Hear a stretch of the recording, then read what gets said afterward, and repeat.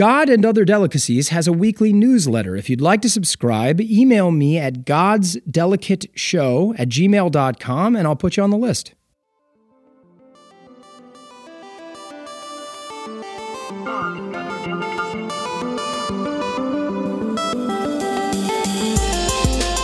Hello, everyone. Welcome to God and Other Delicacies. I am Nicholas D'Augusto. I get a chance to have an amazing conversation about God and things related to God today. Let's not wait. Let's get into it. Today, I have the privilege of welcoming Nick Messud to the show. Nick is an actor, writer, and improvisationalist. His TV credits are long and include shows like Lucifer, Ray Donovan, Madam Secretary, Designated Survivor, and 2 separate NCISs. He is also a member of the main company at Impro Theater, an exquisite LA improv company where they improvise full-length plays in the style of famous authors and genres. They're hilarious. Check them out if you're in town. In the meantime, welcome to the show, Messud. Thank you. Oh, buddy, it's so great to have you here. I'm pumped. All right. I know this may sound crazy, but this is actually my favorite topic. It's not crazy to me.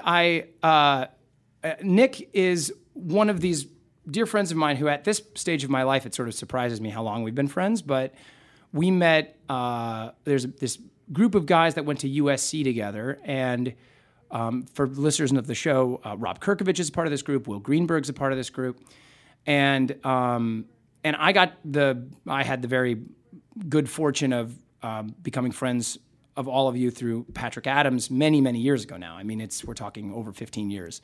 And so I've always heard talk about you and your kind of like deep spiritual presence, and you know, whatever. We're all buddies. Nick is just a funny dude. He's also a wonderful villain in fantasy football. Mm-hmm. And in life. No, hardly. But no, man, you talk about it being I've actually been really stoked to get to talk to you about this. We've never really got a chance to sit down and like just, you know, jive about this sort of thing. So for those who've listened to Rob Kirkovich's episode, which was my first episode, Rob mentions Nick specifically by name, and when he's talking about some of his early formative stuff, and he's talking about the book The Power of Now by Eckhart Tolle. And I had never read the book at the time. I read 100 pages in preparation for talking to Messud. If Messud wants to bring it up, there's no pressure. But I'm just saying that Messud now comes recommended by Rob and by way of our friendship and all that stuff. But if you want to know actually where that actually, Will Greenberg is the one who first mentioned it to me. Oh, really? See, I thought you were the inciting I may be the one who, like, you know, was more deeply into it, or I don't know. You know, Greenberg, very insightful human being, and has, you know, relationship with this type of stuff. But I don't think he like expresses it a lot. You know what I mean? Whereas I love to talk about this. I love to go deep into it. And Eckhart Tolle is one of my many gurus that I, you know, look to. But I remember hearing about it first from Greenberg. So it is kind of, it's great. It's funny how it kind of circles around. So let's dive in. The first question is a real doozy. What did you have for breakfast? Oh, you know, I'm prepared for this question, Nick, because I did listen to a couple of your podcasts. Well, first off, I did not have anything for breakfast. This cup of coffee is my breakfast. You're going to spin off into a caffeine high midway through. Well, this is You're going to reach different levels of consciousness in the middle of this. This is my spiritual elevation. My morning meditation is an empty stomach and a large cup of coffee. It can get the job done. It does. It takes you to new heights. But I want to tell you about another meal I had. Wow, go. So the other night I was in Atlanta shooting a film. Oh, right on. And I wanted some soul food. And so I went out and went to this all-you-can-eat soul food buffet. Amazing. And I did it, Nick. I did it big time. I ate so much food. I'm trying to like imagine, because like when I think of soul food, I almost think of sometimes like just a regular entree almost feels like they're bringing you an all-you-can-eat plate. Yes. I mean, sometimes I feel like when I get soul food, there's like 3 sides. Mm-hmm. They're mac and cheese, they're black-eyed peas, they're mashed potatoes, or yams, candied yams. I had all that. But to have an endless supply of that. Mm-hmm. So rank in order of the most consumed. Because with soul food, what's interesting is sometimes it's not the meat that is the most consumed. I know for me, when I like to eat soul food. I tend to eat a ton of candied yams and like mac and cheese. So the top 3 dishes in order of the most of it consumed. That day? In that meal. In that meal. When you went back to buffet, how often were you going back to the mac and cheese or were you just eating like ribs? Well, look, I could only make it through 2 full plates. Smothered chicken. But I will say it would probably have been the mac and cheese and the country fried steak. Yeah, country fried steak. I mean, I'm from Texas, and it's been a long time since I've had a fried piece of steak. Oh man, breaded and fried. I grew up in Nebraska. It's not quite as like quintessentially that as Texas is, but Nebraska's I grew up with eating chicken fried steak. We used to call it chicken fried steak. Chicken fried steak. Country fried steak. Country fried steak, I always loved the chicken fried steak. Yeah, I love that. I love the name, you know? Yeah. You know how you fry chicken? Fry a steak like that. Yeah, just pound out a piece of meat and do the same thing. But here's what happened, Nick. I loved it. It was delicious. Everything I ate. They had fried green tomatoes, which I never had before. Tons of food. I mean, the collard greens were delicious. Even the stewed cabbage was delicious. I wouldn't get into that, but cool. But that night, I went to sleep and I woke up 2 hours later in an immense amount of pain. Yeah. And normally like that, I get in my older age, it's like too much salt late at night or something like that. So I drank some water. I took a Zantac, which is an antacid, and I still couldn't go to sleep. Oh no. And something else was in that food. Oh no. It wasn't enough Instantly I thought about digestion, man. I mean, at 39, I instantly thought about digestion. Okay, go on. And so what I like to do when I can't, now I got a job the next morning. I got a call time on set. This was not well thought out. No. And and I couldn't go back to sleep. So what I like to do sometimes, I like to put on some audio or something to fall back asleep. So I put on your podcast. Oh, really? Yeah. So Well, that's nice. I made it through 2 full episodes and still couldn't fall back asleep. Well, I'm sorry. I would like to think my dulcimer tones would put you back to sleep and calm you. I actually wouldn't be upset at all. Have you ever heard of this band called the Stars of the Lid? Mm-mm. It's this awesome band that I was, hip to. I was made hip to by some friends over a decade ago.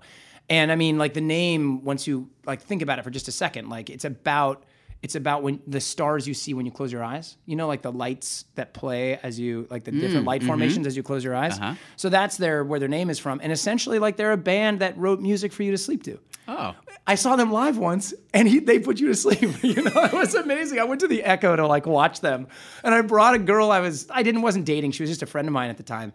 But we were both like at the end of it, like yawning, and it was like, we should just get out of here. Like, this is a problem. And I could even see them laughing, But anyway, this is my way of saying whenever I have this problem, I listen to Stars of the Lid. Oh, maybe I gotta. So next time you have a severe indigestion attack, put on Stars of the Lid. Stars of the Lid.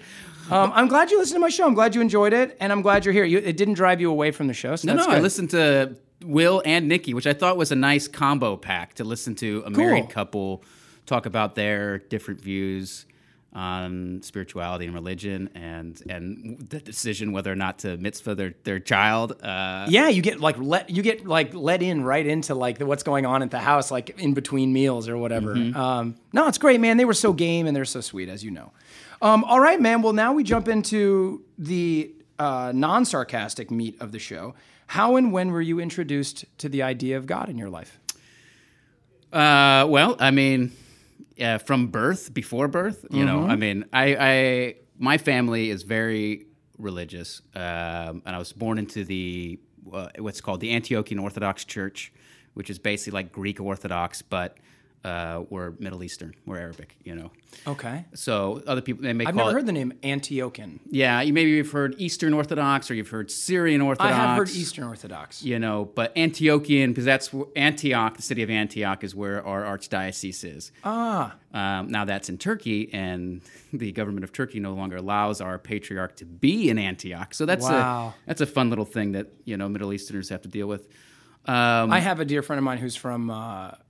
My manager is from Jordan, and he was born there. Moved when he was 8 with his family. So and he was the youngest. So many of his family spent much of their life there. But they're Christian, and they moved partly because of the persecution that they were suffering in Jordan. There's just whether you want to call it persecution, you can certainly call it prejudice. Yeah, it's persecution too. Yeah. I mean, it also depends on what time period you're talking about. But most Christian Arabs, I shouldn't say most, but a lot of Christian Arabs now live in America or elsewhere. because a lot of the governments were not very kind to them. Yes. And there's a huge population in America, and we have conventions every year. Oh, wow. And I used to go to them growing up. I was an altar boy. My parents were very active in the church.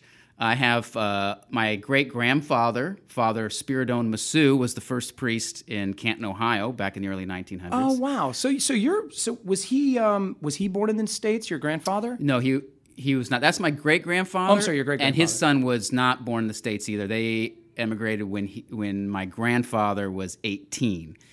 So your grandfather was 18. So his formative years were spent in Syria. So you're of Syrian Arabic descent. I'm part. My father is Syrian. My mother is half Lebanese, half Palestinian. Okay, wow. Full-blooded Arab. Wow. And full Christian on both sides, on all sides. So, wow. That's a really fascinating mix. Yeah. I mean, some of these things I knew about you, but a lot of the stuff I've never talked to you about. So, and obviously, I mean, you don't have to walk more than 2 steps to you hear those countries and what's going on there now, and like just how deep the modern consciousness is about like what's going on in that region of the world. You have a lot of emotional connection to this story, I imagine. Mm-hmm, definitely, yeah. Yeah, it's fascinating when I find people that have a personal connection to what's going on out there.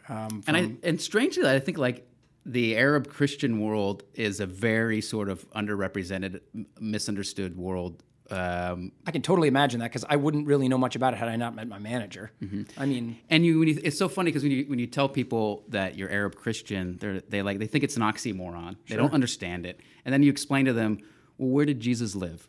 Where was Jesus from?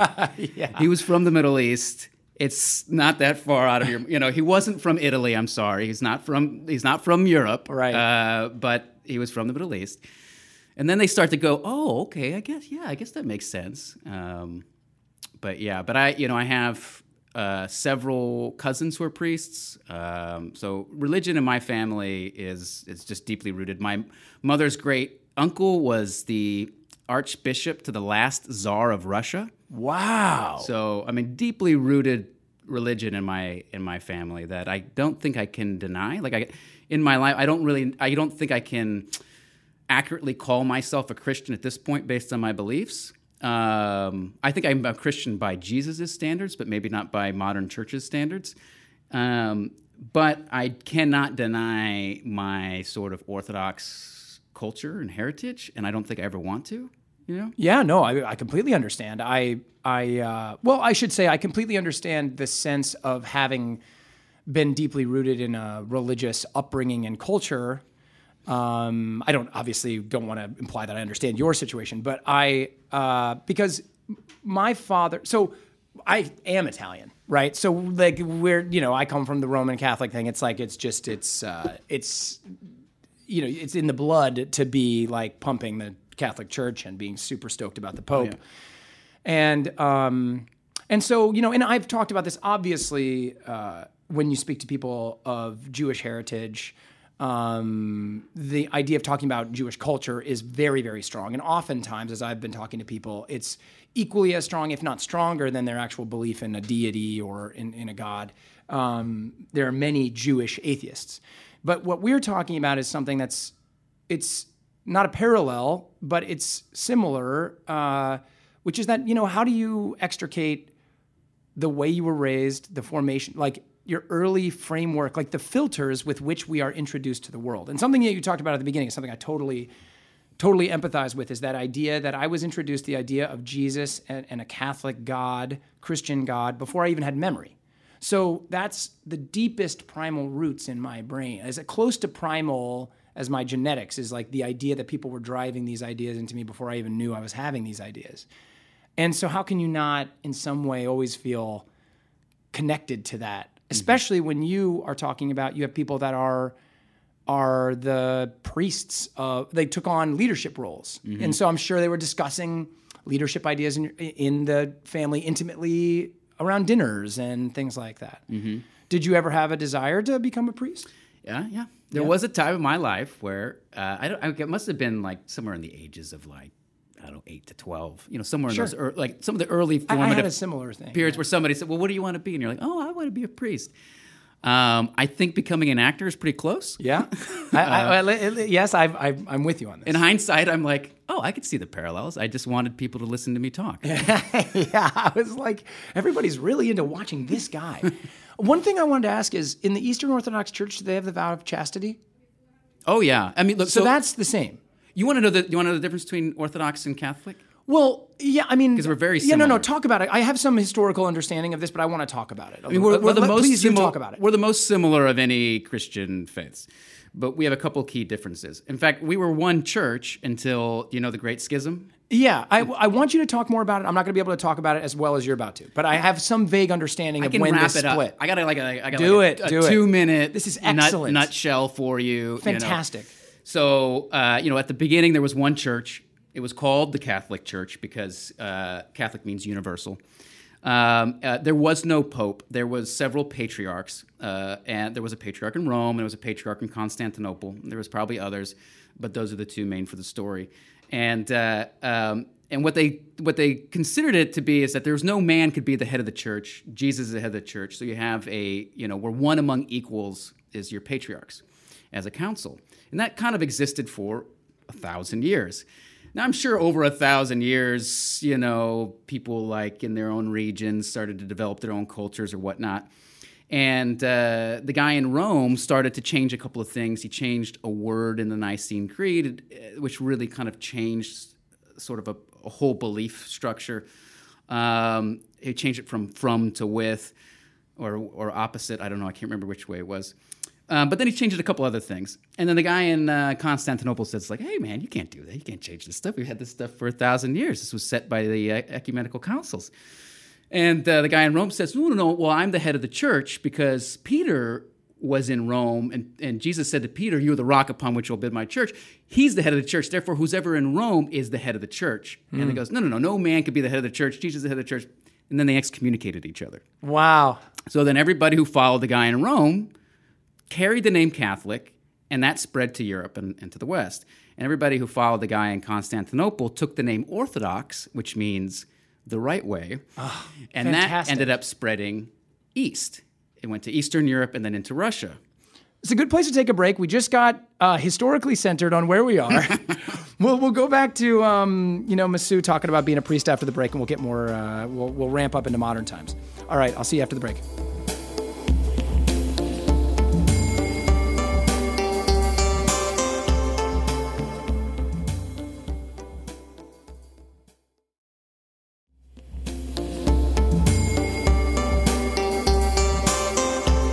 Hey everyone, we're back with Nick Masu, and one of the things that we sort of skated over from the first section was that Nick talked about being a very devout child and young man in the church, and that he has these very strong influences from his father and parents and grandparents of being religious leaders. But you also talked about growing out of the church. So what is that? Like, what was that process for you? Where was it fraught, and when was it, and is it still fraught?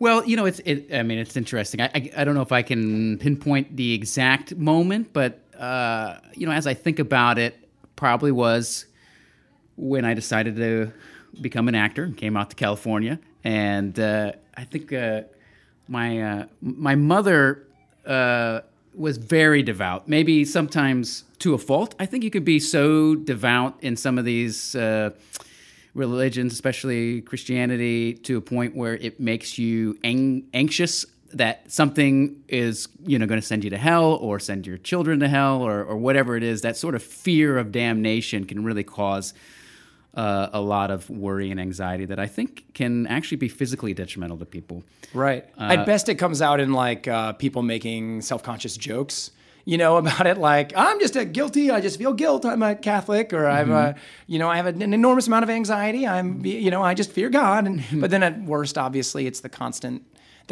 fear that the devil's over your shoulder or that hell is just a step away. Yeah. Yeah, we don't want to have to get into this too much, but my mom, who passed away a couple of years ago, I really do think at the end of her life, her fear of going to hell made those last days of her life worse. Oh, which I was like, it's very sad. You're an amazing woman. She's like the nicest human being and lived a very good life, raised 4 boys on love, and there was no chance. If there is a hell in this world, there's no chance she was going there. But she still had that in the back of her mind, deeply rooted, like that as a sort of like a control module. Did you find yourself trying to comfort her in that time a lot? Yeah, well, she or reinforce for her. She died of a severe case of dementia. So there's only so much rational comforting you can do. Yes, I did play some church soundtracks that brought ease to her, which was really great. That's beautiful. That's beautiful. But anyway, so I started to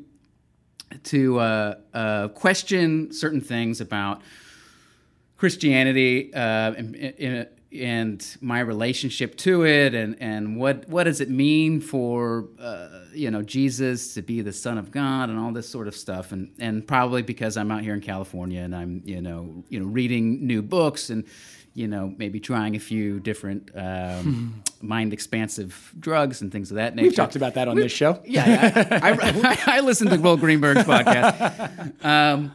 But I really do think that it didn't come from any of that. It came from my intense curiosity into, or actually when I say curiosity, my intense sort of like desire to know, like, well, if I'm going to go to church, what is it that I'm going? What is it that I am stating that I believe in? When you take communion, which as a Catholic you take communion, you are basically taking communion because you accept the beliefs of this church. And so I respect that very much, and I don't want to take communion if I don't actually have those beliefs. So my mother calls me. I think maybe I was 21. No, actually I was 20. No, I actually know where I was. So I was 22, 23 at the time. You graduated. I had just graduated. Okay. And she's like, why don't you go to church? I mean, like, this has really been bothering her. At the end of every phone call with my mother to the day she passed was, I'm praying for you. Yeah, I'm like, Mom, I'm doing just fine. Okay, you don't need to pray for me. But it was just her way of like, I'm praying for you. Everything's going to work out. And da, da, da. So anyway, so she was very concerned. She said, why aren't you going to church? And I said, and I thought about it. I was like, do I really want to get into this with my mom right now? Because normally me and my brothers would just be like, oh, busy or whatever it may be, give some excuse or whatnot. But I said, okay, well, let's get into it. You want to get into it, Mom? Here we go. I go, well, here's the thing, Mom. I just don't know if I believe that Jesus is the Son of God. Oh, my God. Wow. You went right for it. And she just... You're like, let's get into it. And you're just like, let's get to the core of it. I think she might have had a mild heart attack right there on the phone. Wow. And I said, oh, no, hold on. Yeah, she starts crying. Yeah. Right? I mean, I can imagine her. I don't know if that's true, but man. Well, I mean... It's such an earth-shattering thing to share with someone who lives so intimately with the thought as being real. Yeah. And so I said, well, and I tried to make it better. I said, let me say what I actually mean. What I mean is, I don't know what Jesus being the Son of God means to me. Thinking that might make things better. But no, it didn't, because it's a little too intellectual, I think, for her to kind of connect with.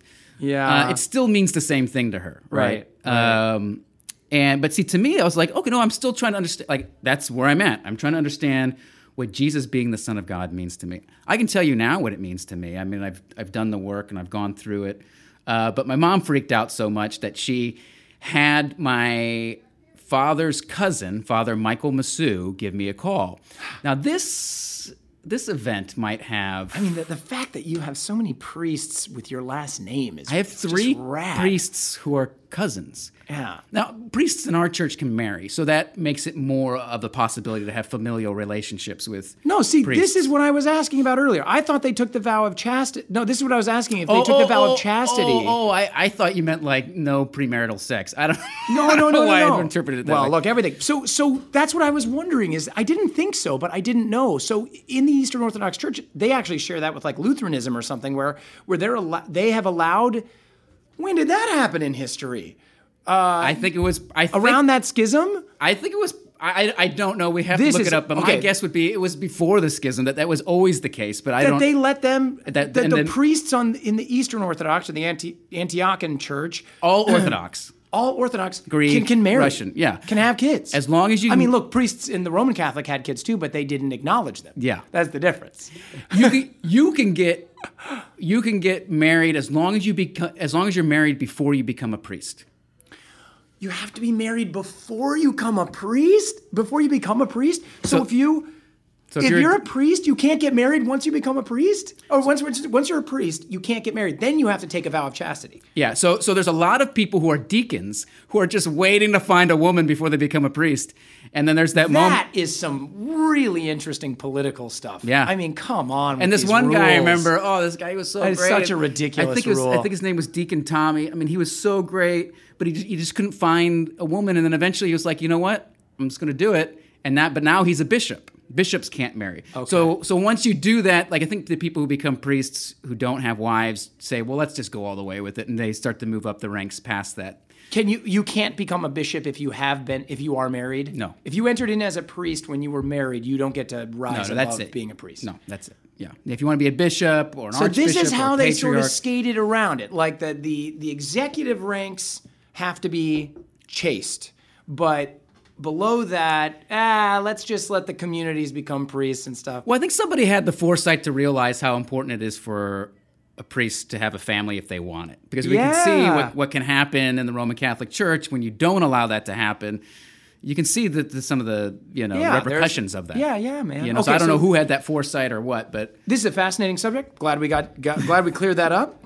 But let's get back to now the deeper subject. You were talking with your mom, and she you're had going she through had these questions. she had Father Michael call me, Okay. who's an amazing priest who has his own family. And he called me, he talked to me, and and he is an intellectual. He is somebody who I can talk to and have this sort of discourse about. And he said to me something that was so wonderful. He basically said, "Well, Nick, I would think as an artist, you above anybody would know who God is." And I said, "Yes." He goes, "Yes, your sort of relationship to your art is your relationship to that flow is your relationship to God." And I was like, "Oh, Michael, thank you. That's what my instincts were telling me. Thank you so much." And he really helped me through this. Well, when I went back and I told that to my mother, it was not the response she wanted to hear. Right. She didn't understand that. And I still don't know, but I think it might have caused a rift between her and him. And I tried for years to be able to talk to my mom about it, but she just, no.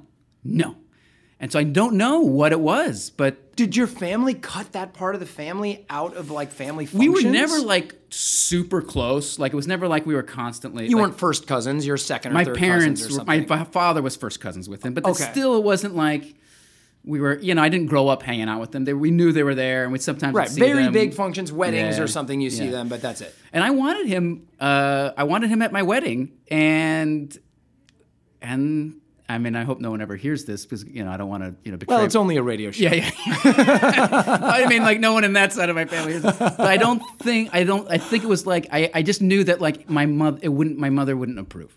Wow. And so I just didn't want to go there, and I never figured out why. And it's a really crying shame because I really feel like he had a huge impact on me spiritually, and I think it was something my mother couldn't understand. But Wow. No, I mean that's complicated, and it's rich. It's one of the reasons I love this conversation is that these really. It's so much of this, and I won't, whatever, we're going to get back on track in a second, but it's just so much about how do we live? How does all of this stuff play out practically in our lives? Already we've talked a number of times about, I mean, at best you could call them fascinating, is a word I tend to lean on too much, but also peculiar, idiosyncratic, or detrimental rules that we set up for ourselves. And it happens because of things like this. Someone in a family, and every family has these things, there's a schism, right? Now, if that happened 1,000 years ago, these families haven't spoken for 1,000 years and we don't even know why anymore. Things like this is what we create these rules for ourselves based on how we need to justify our views of our God and all that stuff, man. So it's really great. This is juicy stuff. Okay, so I'm sorry, though, on some levels too, man, because you're talking about some of the you're obviously saying, your connection to your mother was very loving and beautiful, but there were some struggles in there at different times. Yeah, I mean, basically surrounding this issue, I could never convince her. But although I do think she knew in her core, I mean, she was for somebody who had a bit of the dogma of religion restricting her thought. She was a person who had unconditional love for her family. Yes. And others. So, but I don't think I ever really could convince her that. Of my point of view, I think eventually I stopped. Sure, I couldn't do it either. You know, I mean, it's who she is, right? I mean, and I ran into that with my family too. And I'm sure she came, as you were expressing, I'm sure she loved you completely as who you were, had her own relationships to what your choices were related to her viewpoints. And my parents are the same, like we are at a point of understanding that there are certain things we don't need to make the other person believe a certain thought about something. Mm-hmm. They believe it. They're very devout, and it's an anchor of their whole lives. How could I tell them that that's not? Yeah, how can you take that away from somebody? I'm not trying to. I couldn't. I mean, it's real to them, and they can't take it away from me. But so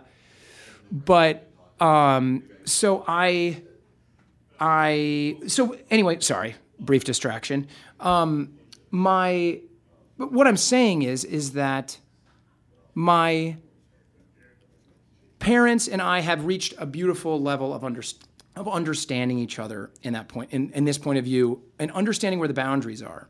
But did you get that? Where did you get there with your father? What's your father's story? My father is fascinating. So he is. How do I say? He is a unaware, or that's not the right word. He's a Zen master who doesn't realize he's a Zen master. You know what I mean? Like, he is very, in his own nature, he's very easy, go with the flow, doesn't allow a lot of things to bother him or get in his way, but, would never subscribe to Buddhism or anything like that, But he just kind of lives that life inherently. I mean, he's got his own anxieties and its own quirks or whatever, but he's not somebody, he doesn't look at like getting into conflict over something like this with his kids as something that is productive or something that's desirable. It doesn't matter that much to him. He has his own relationship. He still goes to church on his own. He still prays. He still, does his stuff, but he doesn't ever want to, get into that with us, or doesn't view his sons any differently, or, doesn't have that sort of,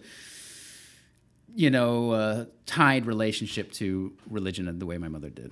He doesn't need to control the situation in any way. No. He's totally respectful of different points of view and takes it in. 100%. Yeah, right on. So your growth period in this, where you have to kind of like define your place in relationship to your family, is mostly is finding sort of that dissonance with your mother's side. Your father's always kind of like sort of let you. Was he fascinated by the things that you? I never talked about this stuff with him. Oh, okay, yeah. I don't know if he would be like. I don't know if he would even engage. Like, I don't even think it interests him. It's interesting, like to get intellectual about religion. I've never. Maybe I should try. Yeah. Although I will say, this is interesting. What am I talking about? In his life, in his later life, right now, leading up to my mom's passing and after my mom's passing, he is strangely open in a way that I would never have thought before. And I'm throwing shit at him.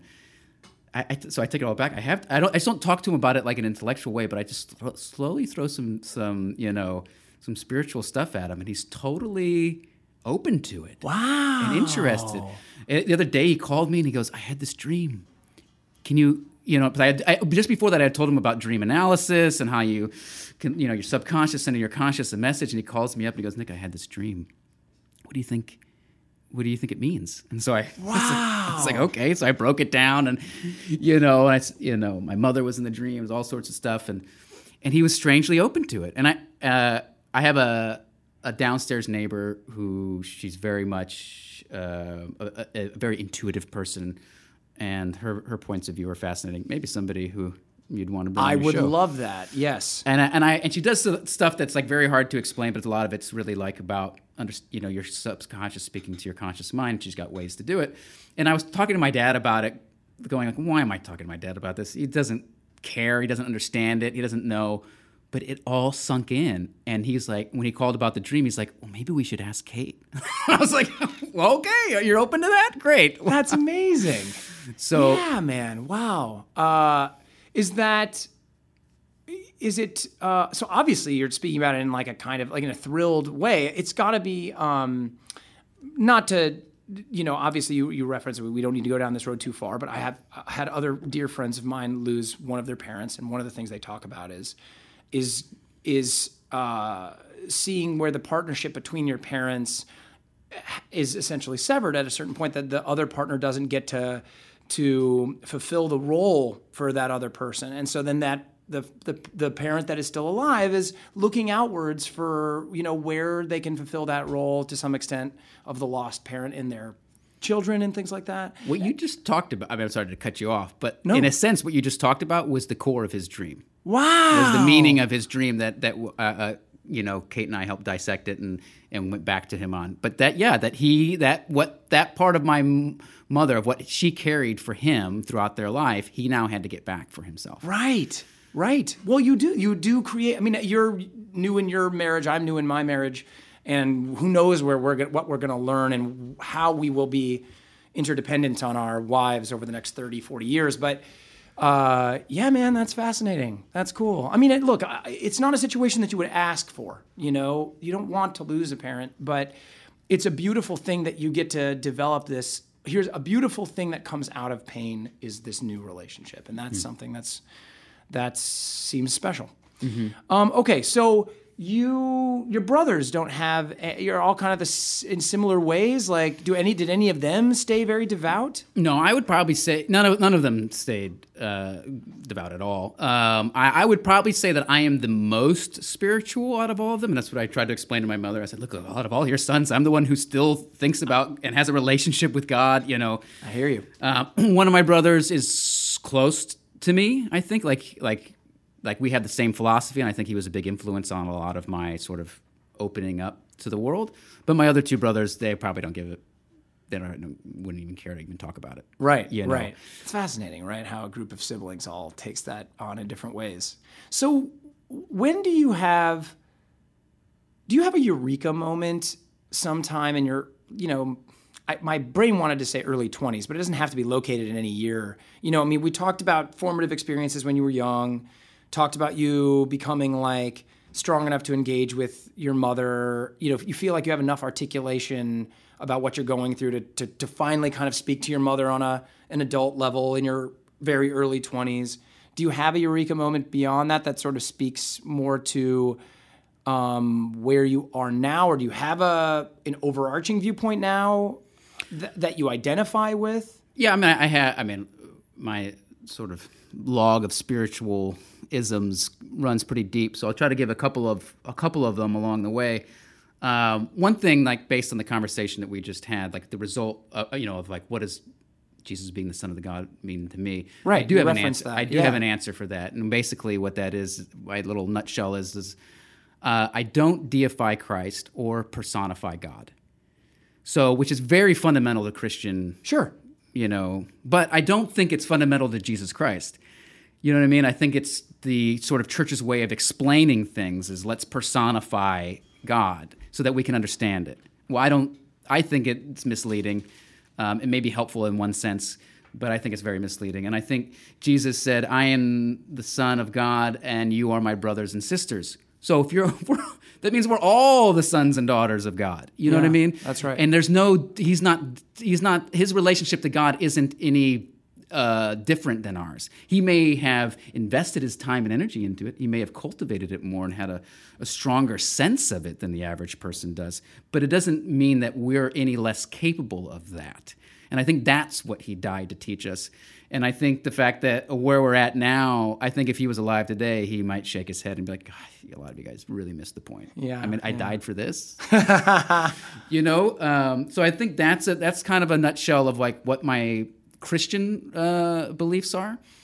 Now, everything else is constantly evolving because we'll never know. And I think the key to figuring it all out is to realize you'll never have it all figured out. And I think once you do that, you kind of surrender to the mystery. And I love the mystery. And the more you surrender to the mystery of things, the more open you are to possibility. And I think one of the things that like my mother was afraid of, and I think a lot of people who are devoutly religious are afraid of, they're afraid of being open to other perspectives because I don't think they feel like they have the center or the strength to be able to discern what is truth and what isn't. Now, truth is an interesting thing as well. I think all truth is relative, except there's one absolute truth, and that is God.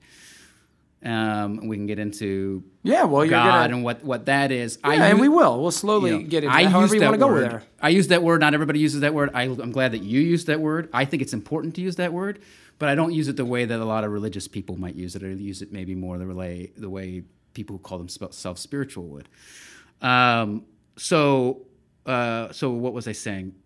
Oh, I lost my track. You were speaking about you were leaving your description of your relationship to Christianity in general, and you were moving on to being open. Yeah. So now in this sort of like place of openness, I think when you like cultivate a sense of groundedness within yourself, or a relationship to God, or a relationship to the universe, or a relationship to the other, or the non-physical, or whatever it is, when things come up, when you are exposed to things, you have a sort of like barometer inside you, or a compass that says that is there something here? Like you can feel it within you, whether it's in tune with your sense of the universe. And I think that you start to pull from that. You start to go, oh, I'm in tune with that. Like maybe when you read the first 100 pages of Eckhart Tolle, there were things in there that resonated with you. Mm-hmm. They were like, oh, I see, and I'm going to use this word, I don't think it's the right word, but I see truth in it. I feel in alignment with it. I feel attuned to it. And I think that's how you know, oh, there's something there. Mm. And you'll never know the final answer of all of it. And as I go through life, I continually go through new stages. And I was kind of in a dormant stage the past, I don't know, however many years of not advancing in my spirituality and maybe avoiding paying attention to it. But now I'm in a new phase where there's new information coming to me, information that, if true, just rocks everything I ever conceived of, but is in 100% in alignment with everything I was exposed to a long time ago but didn't understand. Well, that is a pregnant pause to take. That's a pregnant place to take a pause. We will be back as we get into some really the deep meat of this right after the break. Thanks.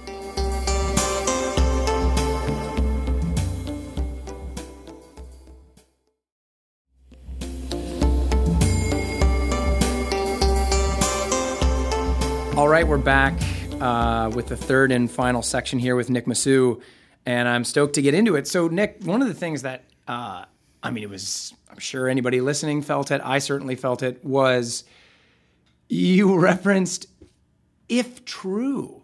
So you please lead me into what is your new level of information that you're receiving? I have some speculations on maybe some of where the source or catalyst is coming from, but what does that mean? And what does it mean to ask whether or not you're receiving something that you're not entirely sure is true? Mm-hmm. Well, so I think when you remain open and something comes to you that you don't understand, if you're open to it, it plants a seed that maybe will be watered or sprout years later, But if you're closed off, that seed never gets planted. So and sometimes you forget that seed got planted or whatever it is. But most often, when you hear things that are like outside your sort of realm of understanding or realm of experience, usually you shut it down or you don't understand it or it doesn't make sense to you. But I've always, for whatever reason, remained open. Like you asking this question of your guests, like, what's your relationship to spirituality? I did the same thing, in my early 20s because I was very curious. And then I heard all sorts of different perspectives and ideas. And And I never said yes or no to anybody, but I received it and just let it be, let it like I was saying, like, what is my sort of attunement to it? What is my resonator saying to me? You know, one of my early gurus was Alan Watts, and you don't know Alan Watts? I don't. Oh, by all means, get on that YouTube. People have taken his lectures and put it on YouTube with images and all sorts of stuff. I actually don't know if YouTube is the best way to go deep into Alan Watts, but it's a great introduction to it. Sure. He was a philosopher and a theologian in the 60s and 70s, or 50s, 60s, 70s, in that range. Yeah. Who helped bring Eastern philosophy to the Western world and was able to explain it in a way that is digestible, humorous, very dry sort of English humor, and spiritually awakening. Just in listening to him, you can feel things open up. But very often he will say things, and it's very much in like Eastern religions or Eastern spirituality, where they say something to you that you don't understand intentionally in order to break you open. And a lot of that stuff, you know, when you first hear it, you're like, I don't know exactly what he means by it, but I know it's resonating. And then at some point, it makes sense, you know, however, if you continue to explore and continue to go in. So some things along the way, you know, I've been looking at and trying to make sense of. And one of the things that I feel like I have a pretty good understanding of, you know, but again, I'm always open to being 100% wrong. But at this point, I feel like I have a good understanding of what God is, or at least what God is to me. And I subscribe to Eckhart Tolle's definition. I just feel like it's the most succinct definition, which is the one life beneath all forms of life. I mean, it's just the one thing that is constant, the one thing that is absolute, the one thing that has no judgment, that just is. And that's life. And life is something that is a form of creation, constantly being created. And what is the purpose of it? Is more of it. That's it. You know, everything else is surrounded by it. And to me, when you connect with that, you are connecting with God. And by doing so, you live a more fruitful life. So I feel like I had a good relationship with that. But there's a new thing that I'm kind of coming to a relationship with it, which is the relationship to ourselves and the God within ourselves. And not just, so I used to think, well, the God within myself is that life within myself. But I think there's something even deeper than that. And I'm not going to explain it very well, and I'm still learning it. Hey, man, it's all good. But this sort of understanding of spirit, soul, or whatever you may want to call it, that thing within us that maybe is consistent, that was there before our physical form and is there after our physical form leaves. Is that true, or are we just all physical? I don't know. It does feel in some of my experiences lately that there is a part of ourselves that kind of is in that sort of reincarnation realm, you know? And I've been open to the reincarnation realm. I never went deep to try to figure it out or understand it. But again, it's one of those things that, like, I heard it, I'm open to it. I'm not going to say no to it, but I don't understand it, so I'm not going to say that that's what I believe in. Right. And I still don't necessarily understand it. And what I'm talking about, I don't know if it's related to like a Hindu reincarnation or not. Maybe it is. But this idea that, and if you hear it from different angles, that we are spirits who come and take a physical form to have an earthly experience, to grow and learn and become deeper in our consciousness. And then we take that with us and we come back again when our time is right. But that there is another realm for us. Maybe that's what they call heaven. I don't know. But there is another realm for us. If this is true, there is another realm for us where we are of that spirit realm. And that realm, apparently, from my understanding, is here with us now. It's just a different dimension that we cannot access without following, without investigation and following and getting there. That's where I'm at. There's a guy, I can't remember his name, but he's got a sort of avatar theory to explain this. And he was like a physicist from the 70s, or starting at that time. He's still alive today. But he also started to do studies in consciousness. So he's a great person to kind of like, he really created this sort of metaphor where it's like you're playing a video game So imagine your higher consciousness is you playing the video game, and your earthly consciousness is the avatar in the game. Okay? Higher consciousness is you playing the video game, and your earthly conscious is you in the game. Is you in the game. Great. Your avatar I'm in with the you game. now. So your avatar in the game is not aware of your higher consciousness, who is influencing your interactions in that game. Okay, so the metaphor goes deeper, and he can get into it.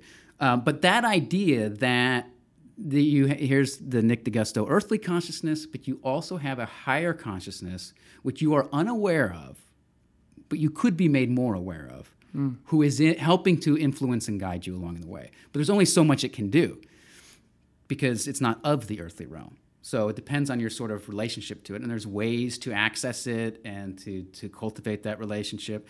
There are those who have a intuitive, or some may call psychic, ability to speak to people's higher consciousnesses or to relate to them. They all have different ways of doing it, becoming more aware of that realm. And hey, look, it could all be BS. I don't know, but if it's true, the implications of it are earth-shattering. Well, there's a lot of beautiful stuff there, and it's really lovely to just be able to sit silently and listen to someone who clearly has done a lot of thinking and is in a really fun place of exploration. You speak about it in a generous and open way. You're not speaking from an authoritarian point of view. You're sharing your exploration.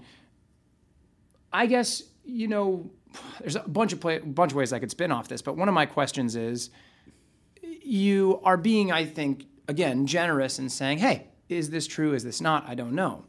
But, I mean, do you think you can discover some sort of verification for these things? Or do you think at a certain point you're going to settle on a choice? Like, do you think that where you're going is, at what point does a person register something as true? Or can we also say that they made a choice to believe that that's true? So you could say that you dig reincarnation, right? And you could this could be the next 5 years. You're like, no, man, this feels right. I have a hard time believing you're going to get any sort of empirical, verification that it's true. You may, I don't know. My guess is, judging from the breadth of human history, that we're not going to get a hardcore verification on it. But is there any way, do you think that the choice then becomes, or the experience becomes a choice or a revelation to the person? Do you understand the sort of knife's edge I'm trying to walk here? Well, yeah. Well, so I think, we have to be very, it's interesting the words we use, like when we say the words like right or truth, because all of those things are relative to our own experience, veiled by, our ego and all of our experiences in life. So we have to be very mindful of saying, oh, that's it. Sure. Or, now I know, But like you say, a choice, I think, is an interesting word. I think the choice to have an open relationship to the non-physical. And that's the choice that I would like to make. And I think that's the choice in which you can then go and investigate. And I'll tell you, there is a lot of empirical evidence. Whether you choose to believe it or not may be something else. If you can find yourself having an experience with it, that's where then you can start to understand what it is to you. Empirical evidence of, when you say empirical evidence, are you referencing the non-physical world? Okay, yeah. But what does empirical mean as well, right? But there's a lot of people theoretically. It means scientific, But there's tons tests. of people who are writing books, doing research. I mean, this is the thing that people have been studying the most for thousands and thousands of years. I mean, it's one of the things why people who are like, oh, I hate religion because they do so many bad things. I'm like, okay, well, maybe in one sense, but if you look at it, they've been studying spirituality for a very long time. There's definitely kernels of information in there that are valuable to take with you. Do not just shut it all off because people have distorted it and use it to control others and politicized it. Mm-hmm. But if you've been studying the nature of human and their relationship to the other for thousands of years, there's good stuff there to be mined and used. Sure. So, and I think there's a lot of people doing that now on this level. I'm just starting to become aware of it. I've had a few experiences of my own in a relationship to a collective unconscious, which I've always kind of like from Carl Jung have thought, yeah, I like Carl Jung. It makes sense to me. I don't know what collective unconscious is, but I've had some experiences lately that tell me, no, it's very real, and you can tap into it. Can you talk about what an experience, what that means, or do your best to sort of define it for us? Well, so this brings up my neighbor Kate. Okay. I love her to death. I'm going to get her on the show. I know Kate, by the way. You know, oh, sorry, you know Kate Van Dam. I don't know her really well, but I know her, and we're friendly, and I would love to have her on the show. Well, Kate has kind of tapped into this sort of way of consulting writers in order to like access their creativity, and it's a method that she uses for writing, but you can use it for all sorts of things. In fact, it's very common amongst child therapy. It's called sand play, where you have a sandbox empty, and then on the wall you have a bunch of figurines of all sorts of different types. Sure, I've seen this in my therapist's office. Yeah, great. You ask a question, and then you look at the figurines, at which ones want to be in the box. You like connect to this. You kind of like let go of judgment and kind of surrender to it. Kate really does a nice job of setting everything up for you, and then you go and you pull from here from the shelves, and you create whatever needs to be created in the sandbox. And it's not an intellectual pursuit; it's something else. It's an experience where you can tell which figurines want to be in. They like almost literally speak to you, and they tell you where they want to be. And then afterward, you look at it, and Kate helps you break it down and analyze it, and you get the answer to your question. Well, if this is true that this is working in this fashion, what that means is there are archetypes within our sort of subconscious that is universal to all of us. And the answer to this question of what is this story already exists, and I just have to find it. Not that I have to create it, I have to find it. I have to be open to it. Hold on, what is this story? When you say the relationship to what is this story, what are you referencing when you say what is this story? Because she's using it as a tool to help writers. I see, a specific story. I see. Okay. Specific to each individual that comes in. So I wrote a treatment, I did with Kate's help and using this process, and I did 7 to 10 different sessions with her. And basically we were operating under the idea that this story is already there, I just have to find it. Not that I have to create it. And it happened, and it was there, and it was a truly magical experience. I mean, so many times I didn't know why I was pulling a piece and putting it down, but there the answer would come, and through exploration, and I do think I felt a sense of connection to a universal unconscious that exists, throughout humanity. And if that's true, that what that's saying is that higher consciousness I'm talking about, that's what you're connecting to. That is a infinite, like no beginning, no end type consciousness that you can connect to. That consciousness is there is to help guide you along your sort of human, earthly journey.